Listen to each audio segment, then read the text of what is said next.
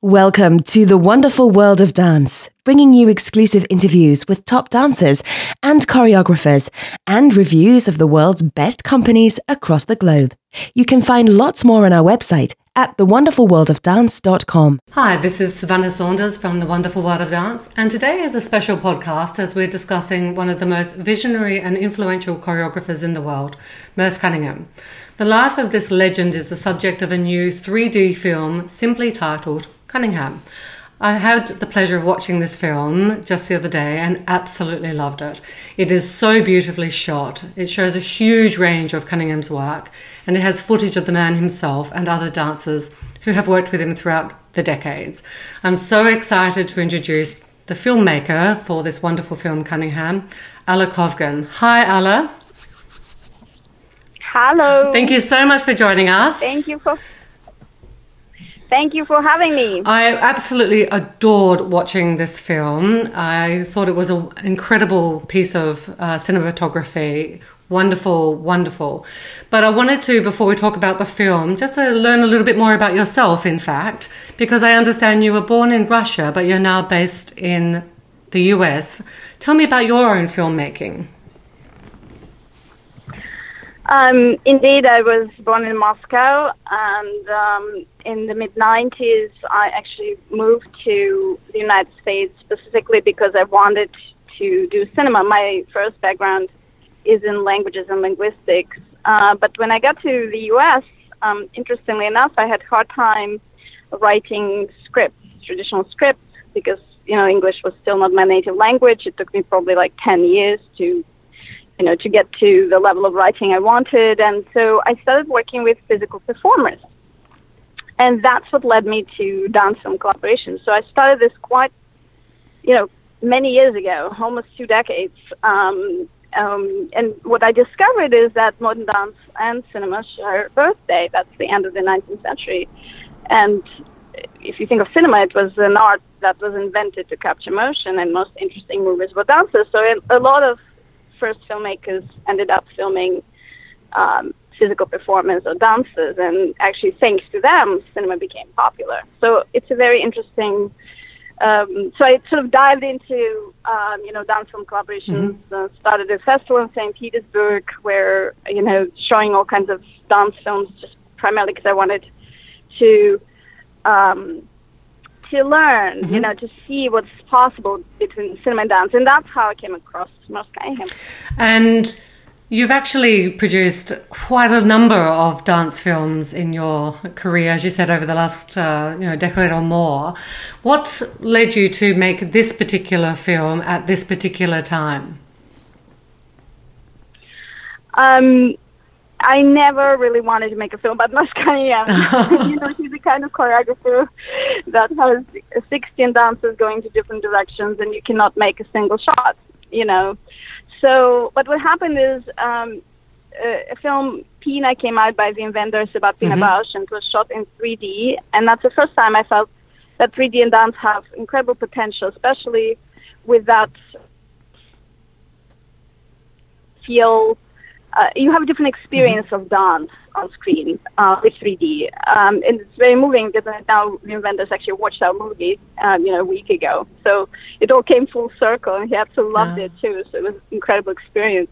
But when it all coincided with a Merce Cunningham company shutting down, that was 2011. The Cunningham closed December 31st, 2011. And I remember sitting there watching the last performances of Cunningham Company, and that really, the idea struck me that perhaps 3D and dance, 3D and Merce can be a great fit.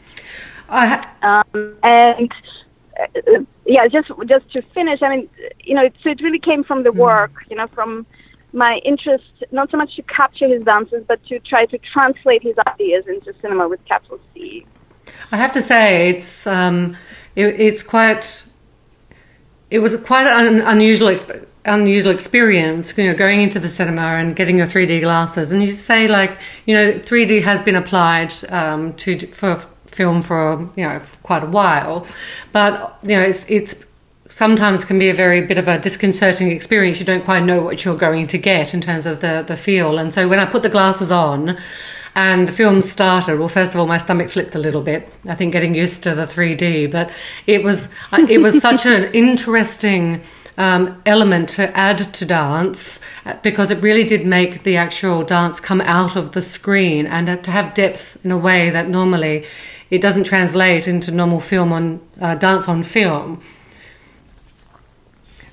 Yeah, I absolutely agree. I mean, 3D gives you a sense, you sort of experience the distance between people. Yeah, the other thing what happens is your brain works harder.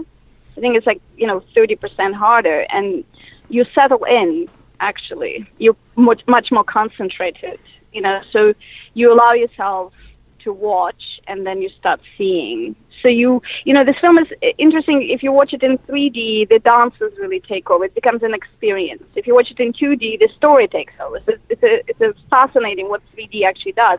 It really creates an experience for the viewer. Yeah, absolutely. But I do love about this film, though, is that it does tell such an insightful and really well-crafted narrative around Cunningham and his life and his work, which, as we know, was rejected by the dance world at the time, and really shows that journey and his experience of persevering and being committed to creating work that he really believed in, despite all of the objectors and the tomatoes he talked about being thrown at.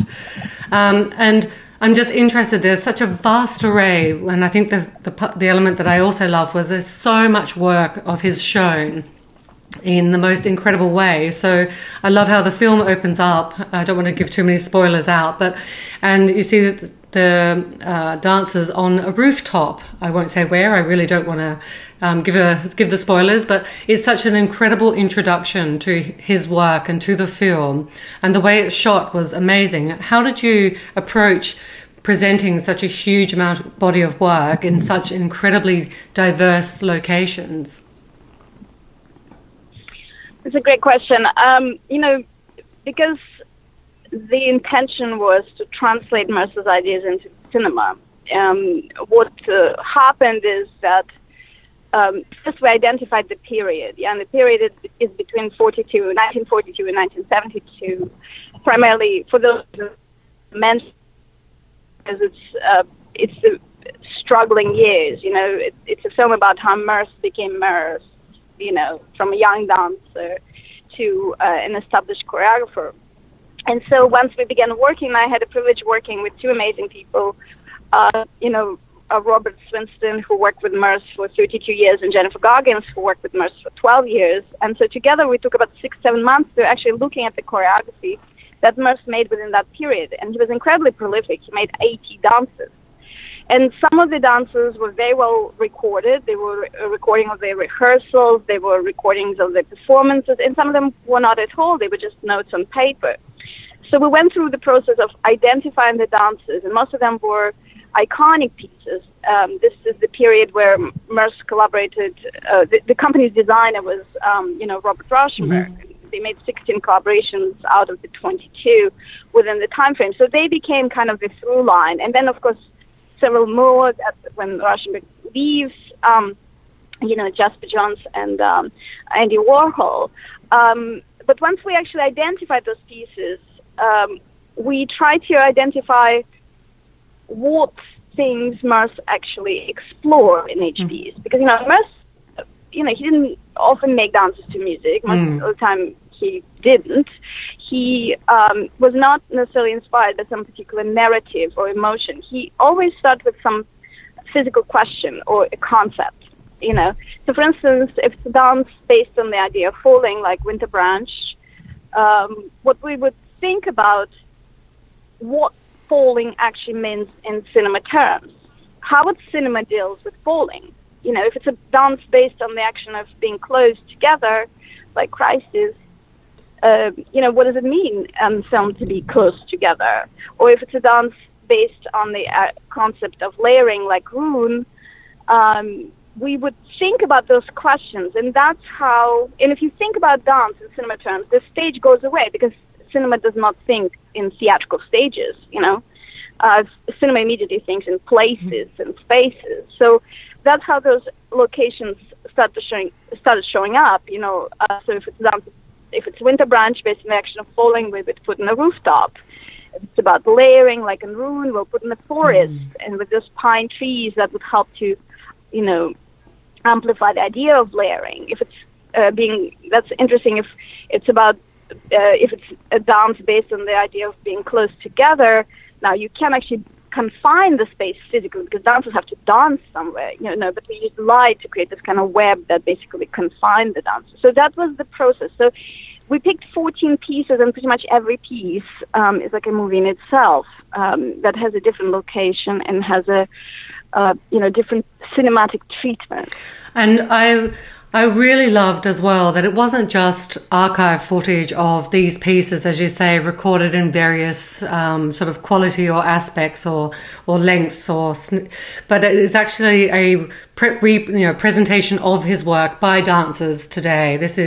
It had this incredible balance between exploring the ideas of his work and then really presenting what this looks like to those who may not have seen such a huge body of work. And I just wonder, when you're on the set, as you say, in these different locations, and you've got the dancers there who have obviously, mastered the work and coming together, what is that like on the set for yourself as the filmmaker, the cinematographer, but also as for the dancers as well? It's a great question. I mean, the film took 7 years to make. That was going to be one of my questions. Wow. Yeah, half of the time, making the movie and half of the time of making the movie happen. My director of photography, who I owe a lot, Mo Hassano, we worked together since 2006. He's kind of a dance over the camera himself. Okay. But, we walked in New York City and we picked all the locations because we really wanted to film this film in New York City because it's such a New York, artist, it's such a New York story, but we couldn't get money together. And so thanks to our European partners who basically made the movie happen financially in many ways, we had to film everything in Germany. So all our scouting in New York and all our storyboarding for New York ended up being useless. So we had to go back and we had to scout Germany all the way from Hamburg to Stuttgart, because if you know geography, it's like from north to south and everything in the middle. Because of our financial obligations, we had to shoot in all those different places. And you wouldn't believe it, but we shot this film in 18 days. Wow! Despite the 7 years. Yeah, I literally can't believe that. I'm flabbergasted. There's so much work in this piece. And the reason I could do that is because of this meticulous, storyboarding and a process that we went through and identified for ourselves. Because what we would do is we would first find those locations, then we would model them literally in like an architecture program, CAD, to scale, and then we put that into another program, that allows to pre-visualize and storyboard. And so then we would actually create dances, like almost like an animatic, and then we would choreograph our camera inside that program. So by the time we get to the set, everybody knows everything. Everybody knows what the camera moves are. The dancers know the proportions of the set. So it's almost, and once because we have so little time due to primarily financial constraints, we had to be incredibly disciplined and organized. So it felt a little bit like a military service, ultimately on the set, where everything was written out, by a minute. And we had to the hardest thing was to actually teach the technical crew to be so organized, because, people don't have experience filming dance at all. I mean, we did the first pilot, the first dance we shot for the pilot was in 2015. That was 2 days that we shot in Paris for Summer Space, the piece from 1958 that Rauschenberg made pointillist decor for. And, we learned from that actually crane crews cannot remember more than 40 seconds of choreography, even though we worked with those who actually worked for Pina. And what's interesting is that in Pina, when they were filming, they told us they mostly followed the music cues. Because, Stravinsky's music, and the camera goes up according to, the cues. But in our case, there was no music. you know. So that's why it was completely, they had to remember the choreography. They had to learn it, and it was really difficult for them. First of all, they've never worked with anything like it. So even though they looked at storyboards, even though they looked at everything, it was a real challenge for them to actually sort of synchronize their cameras with the movement of the dancers. And that took a lot of time. But the dancers were incredible because, they would tell us how many takes they can do. Like sometimes they say, well, I can only do 5 takes of this, or I can only do 2 takes of this. And sometimes they had to do 14 takes of this. It's just mostly because of the, how do you arrive to that magic take, that would, where would the choreography of the camera and choreography of the dance align? It was a very open process. Dancers could look at themselves. They got used to that. They had suggestions, often great. But at the same time, we had always many, many pairs of eyes. It was myself and our DP and our director of stereography, who's probably one of the only directors of stereography in the world. She's a woman, Josephine Dehaulbe, and she did work on Pina. Then we had Jennifer Goggins, our director of choreography, and then we had, of course, a focus pool and all the crane people or steady camera. So it was an incredible amount of people looking at the same shot in this very concentrated fashion.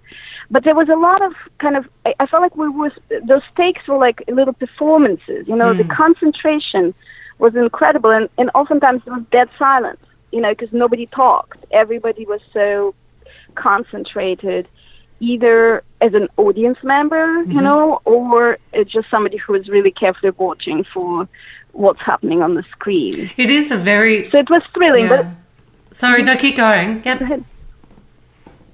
No, it's just an interesting, it's kind of a magic thing. I mean, one anecdote to tell you that, for instance, Crisis, there's a moment in the film where it's a trio from Crisis, and Roshan Mitchell, who is in the middle, and there are 2 women, Corey Kresge and Jennifer Goggins, in that same shot. And basically, I get a message in the morning that from a physical therapist, whom we also had on set, who says that basically Roshan cannot do it. Oh. I mean, there's no way, because his knee is going to break. And as the day progresses, we start thinking about, well, how we're going to change the shot and everything else. As everything, happening, I get another message, and it says, well, maybe he can do it once. I think she basically says that physical therapist, who had amazing physical therapist on set, she says, well, maybe we can do some magic between, exercise and drugs, and he can actually do it once. And so in the end, he did it once. But, imagine now the amount of preparation that went into that shot, an amount of concentration that was required from everyone, from the crew, primarily. I mean, that was an incredible experience. I mean, I think we all wanted to weep after he actually has, this presence in the moment, and we experienced that on the set and film set, which is not often happens, but there were moments like that. And these very close-knit moments and of everyone coming together, it sort of reminds me of the closeness of Cunningham in his early days of his company, really, where he was, in the back of the van with his dancers driving around Europe, presenting this work to, much disregard in the early days.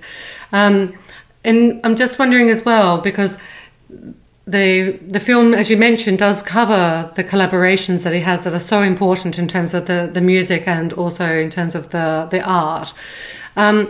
How, for you, what was the most important element in terms of bringing, or how did you bring those sort of elements together so that it was very, very difficult to explain until you see the movie, because how they come together visually is quite incredible in terms of some of the recreations of the sets, which are just stunning when I'm thinking particularly of one piece, which I can't remember the name, the one with the the camouflage, which is just stunning. Yeah, that's Summer Space. That's Summer it. Space. Yes, yeah. And when and just how that looks visually, and you, as you describe it, it's just incredible, especially with the 3D element. You are so in the moment of watching this performance and so immersed in the space. It's such an incredible experience for the viewer. And I'm just wondering for you, sort of as the filmmaker, these elements must be very difficult to balance, perhaps, or are they? Well, I mean, if you work with, in the arts in general, I mean, you always, there are multiple elements. And, my background, I've never been sort of, I never had any fear about working with different technologies and also in different worlds. So because I've done multiple projections, I had an interdisciplinary artist collaborative with a set designer and a choreographer. I've had experience of sort of pulling elements together. Of course, on cinema, it's a little different, because it's sort of today you pull them together and tomorrow you don't need them anymore. So it's an interesting kind of, and so we approached every dance as a kind of solitary unit, and then we would go really deeply into trying to understand what we need for it, With this particular piece, Summer Space is incredible because Merce staged photographs of Summer Space himself in 1958, and Robert Rutledge, amazing photographer, took pictures of those photographs. And in those photographs, he takes Rauschenberg decor and he sort of drapes it on the wall and on the floor. And then the dancers are posing in the middle, So they feel like they're enveloped by this decor. And then I read some, books, basically. Carolyn Brown, in her book, Chance and Circumstance, she basically says, well, Merce was kind of frustrated that he couldn't do that on stage, just to have the decor. He had this just like as a backdrop, but not like an environment. And then I thought, okay, and also, everybody says, well, it's about this idea of that there are no fixed points in space and you can watch dance from all the different directions. And I was thinking, okay, well, one way we could translate the idea behind this dance is to actually realize his dream.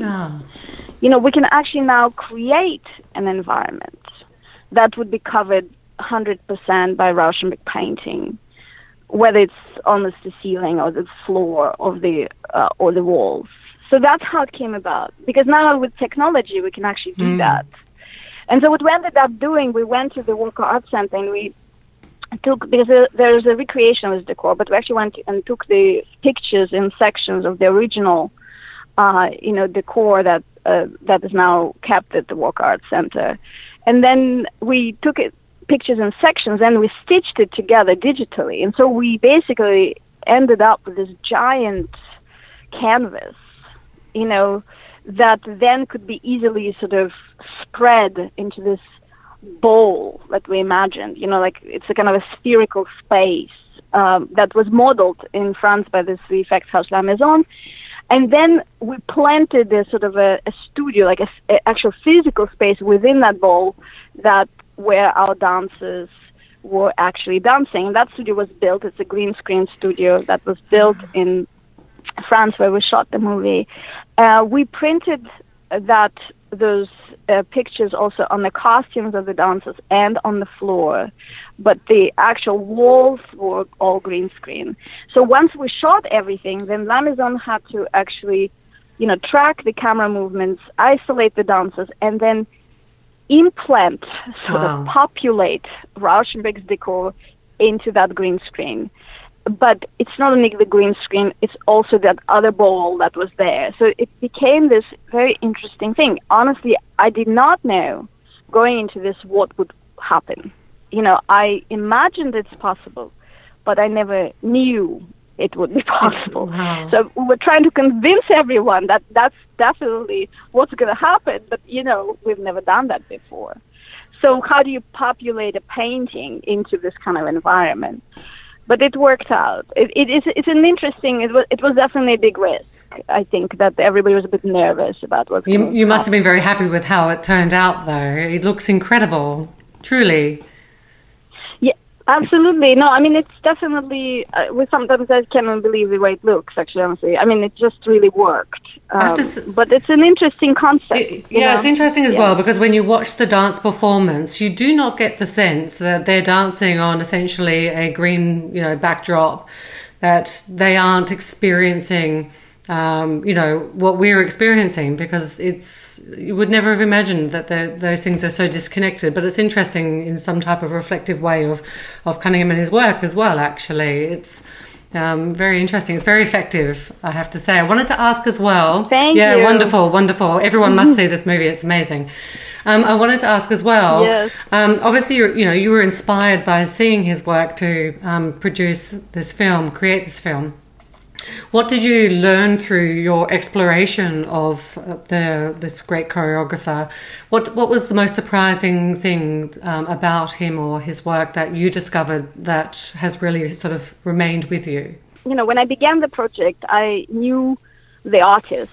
I had an idea who the artist was, but I didn't know the man. And I think the things that struck me is, this Mercer's humanity. There were a lot of myths about him. People said he was not a very good communicator. He was kind of robotic. He was not interested in emotion and all these things.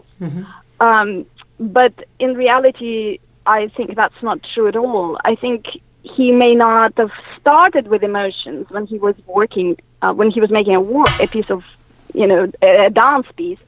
But what he made, I think, was incredibly emotional. If you just only allowed yourself to sort of watch the work, without preconception. All he wants you to do is to actually just sort of come and engage, allow yourself to do so. So I think he was, he used to say, like, when the dancer dances, he or she is at best of being human. So I think, he was an incredible humanist. I mean, the other thing, he was not an elitist. I mean, he belongs to this American elite, artistic American elite of post-war New York. But, he was not an elitist. He was not a snob. He would perform for anybody, anybody who wanted to see. And I thought that actually, because it's really a very natural thing for people to dance. Hold on a second. I'm going to turn off this. Yes. Somebody is calling to my driver here. Okay. I'm going to turn it off. Wondering where you are. Yes, I'm in the car. Oh, yeah, here you go. Found it. Excellent. Thank you. Right. So then the other thing, I think, it's an incredible moment in American history that what I sort of experienced and, discovered that, these three men, Cunningham, Cage, and Rashmer came together and started this company in 1953. And a lot of people compare this to Diaghilev. But yes. Diaghilev was an impresario. He was a visionary impresario, but he put together, Stravinsky, Nijinsky, and Bach, Here people came together. They came together in the environment where it was possible to make things and be, sort of free in making things without so much concern whether they're going to succeed or not. Which is a kind of a foreign idea in a contemporary society, because everything you have to make has to be successful. When Cunningham made 180 dances, I mean, I don't know, 30 of them are masterpieces, I don't know how many, but they're not all masterpieces. He always said sometimes it worked and sometimes it didn't. So this willingness to accept the possibility of so-called failure is incredible. They chose an approach. They chose that, there's very little communication between the music, dance, and the visual arts while things are being made. And they were interested in what would happen when they put these things on stage. I think this risk-taking is formidable, and try to figure something out at that scale today. It's absolutely impossible. Because everything is guided by this idea that it has to be successful, So I think that was incredible sort of discovery for me. And of course, the final thing is, this spirit of perseverance, of course, that we mentioned so many times. And, when he got to Europe in 1964, he was 45 years old. What does it mean for a dancer to be 45 years old and finally to perform as many times as he wished. Because when he actually was at the height of his physical ability, he didn't have opportunities to perform. He felt that aging process.